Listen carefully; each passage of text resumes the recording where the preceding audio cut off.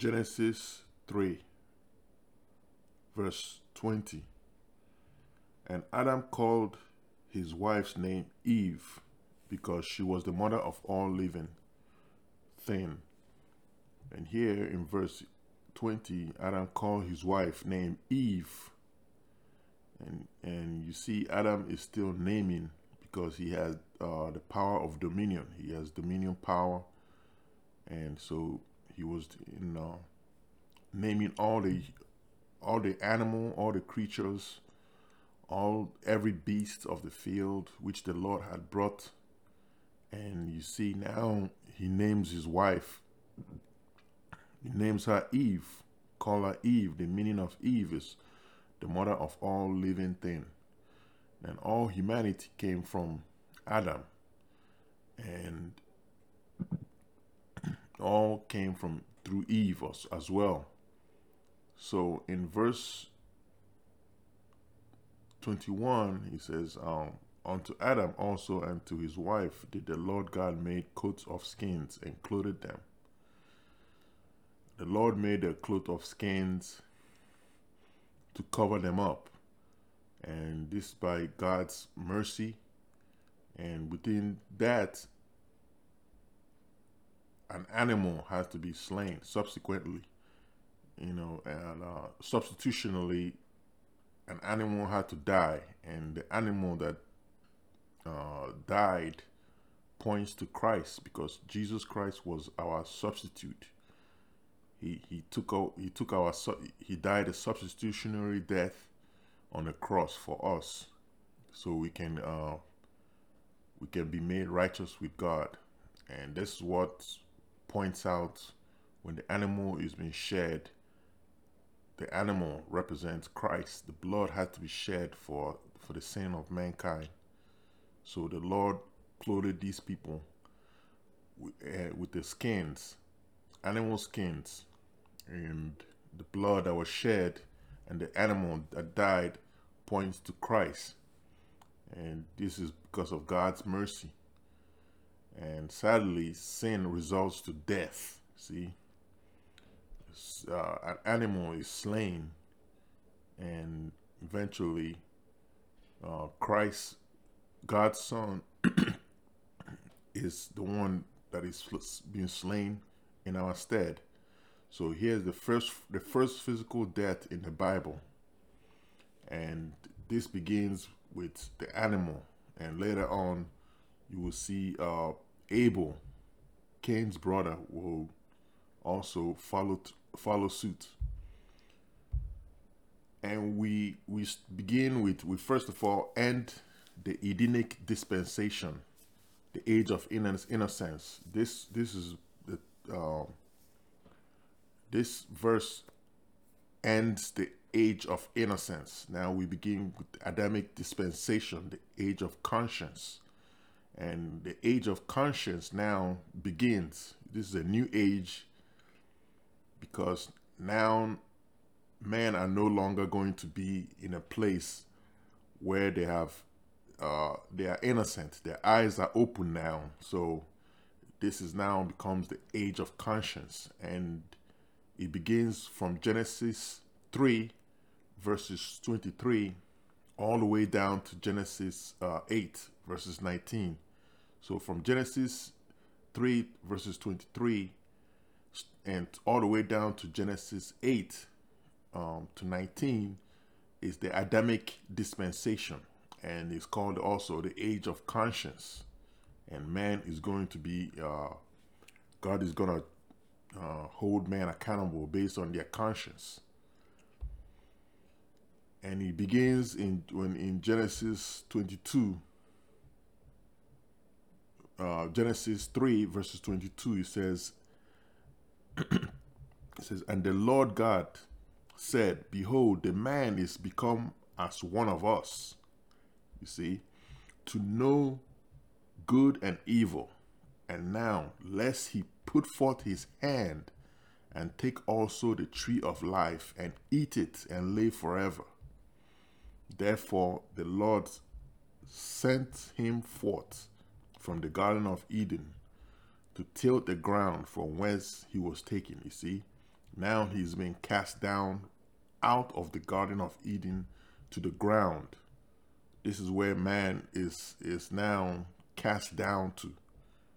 He's removed from the atmosphere of the Garden of Eden up to the ground. Now, this is where God casts even the Satan down. As I said before when I read Ezekiel about Satan being cast out. But now man is now also cast out from the Garden of Eden to the ground. And it's a removal of man from the garden to the earth, you see. And God said to God, you see, God said, this is two, this is plural. You see, you say God and the Lord God said, behold, the man is become as one of us. This is a plural. This is not one person speaking. This is two people speaking. As God has said, man has become as one of us. And here is the conversation between the Father and the Son. The us means two. And the Father and the Son, of course, the Son is Jesus. But then here is the Father and the Son conversation. It says, man should not have known evil. So this one is saying, man is become one of us. In other words, man is now able to know good and evil. Man was not supposed to know good and evil. And here you have man that was created to know, created to be innocent. And now evil has become a reality to man. And physical death has to be introduced now, because once a man knows evil, it becomes man can now live forever. And with evil man living forever, you have evildoer that keeps the world basically in bondage.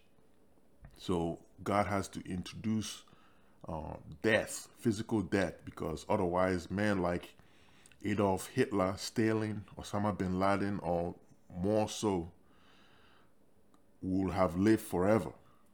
And so an evildoer must have to leave this earth quickly.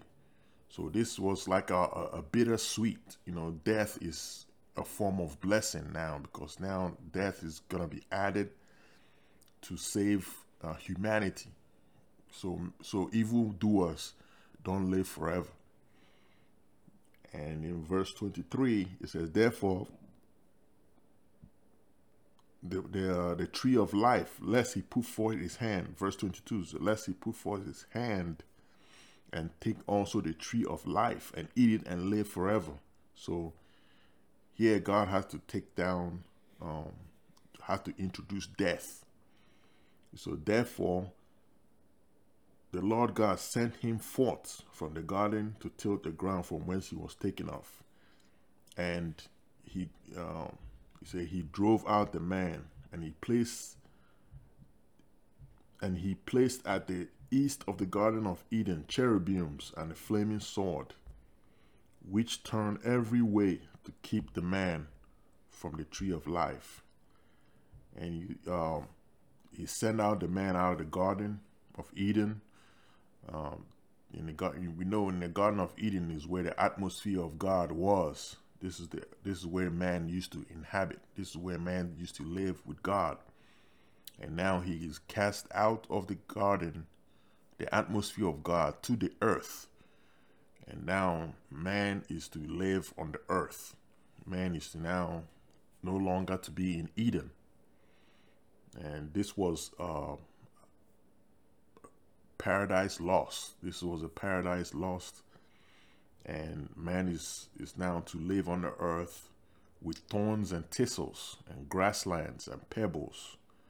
And I mentioned before the waste places. Now man is now to live in the waste places, tilling food from the ground and working on the earth.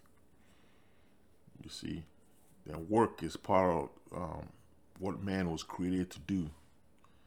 And you see, in Cain and Abel, they have to work too. So, as God says, you must work to eat. You know, this is a universal curse for man, because now it introduces thorns and thistles for man to work in. And man used to tilt the ground, and every food man eats now has to come from the sweat of their brow. And this is a universal punishment or universal curse. Not exclusive for believers, but for all men. For all men. And Paul said, he mentioned is in his one of his epistles, he said, if you don't work, you don't eat. I believe in Thessalonians, he say, if you don't work, you don't eat. This is a universal curse for all mankind, not just for particular people, but it's a universal curse. And in verse 9, it says, it mentioned here the cherubims. Now, the cherubims have a specific task. The cherubims are mentioned all over the Bible, but I will read 2 verses. But they have a specific task they usually do. And one of the tasks, mainly their task, is to protect the holiness of God. That's what the angels are assigned to do. They are there to protect holiness of God. And man fell, so man could no longer reach back and fellowship with God or even come in contact with God, because now man is polluted. Man is no longer, because of their lack of, not because they sinned, but because they did not repent and did not take accountability for their actions. There was no way God can restore man to himself. So these cherubims are angelic beings that are now introduced. They are introduced because they have a specific task to protect the holiness of God. And if you read Psalm 99 verse 1, it says, the Lord reigneth, let the people tremble. He sitteth between the cherubims, let the earth be moved. Also in Psalm 80 verse 1, it says, give ear, O shepherd of Israel, thou leadest the flock, thou that dwellest between the cherubims, shine forth. You see, God is the one that dwells between the cherubims.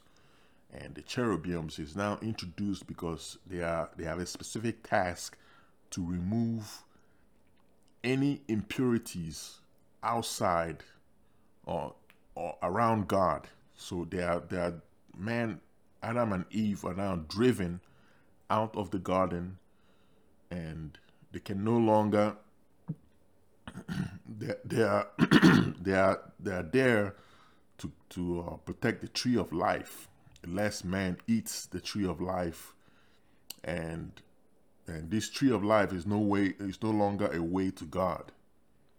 You see, because no longer is man coming through this tree of life, is being removed, but now man can still come to God, and it's the only way man can come to God is through the blood sacrifice of our Lord Jesus Christ, because he said, without no remission of sin, without the blood of Jesus, there is no remission of sin. Without the shedding of blood, there is no remission of sin, according to the book of Hebrews. So this tree of life is now removed, and man is cast down to the ground to work the ground where he came from, and he's going to return back to the ground. But here, God is still going to make a way, because he now kills this animal, and he's going to the all animal now, all sacrifices from now on, all the way down to to the cross of Christ. Every sacrifice in the Old Testament is going to be speaking about Christ. Christ is the ultimate sacrifice. But here is the first animal that has been slain that points to Jesus Christ, the Lamb of God that is going to take away the sins of mankind. And this is where we stop. And until next time, God bless you.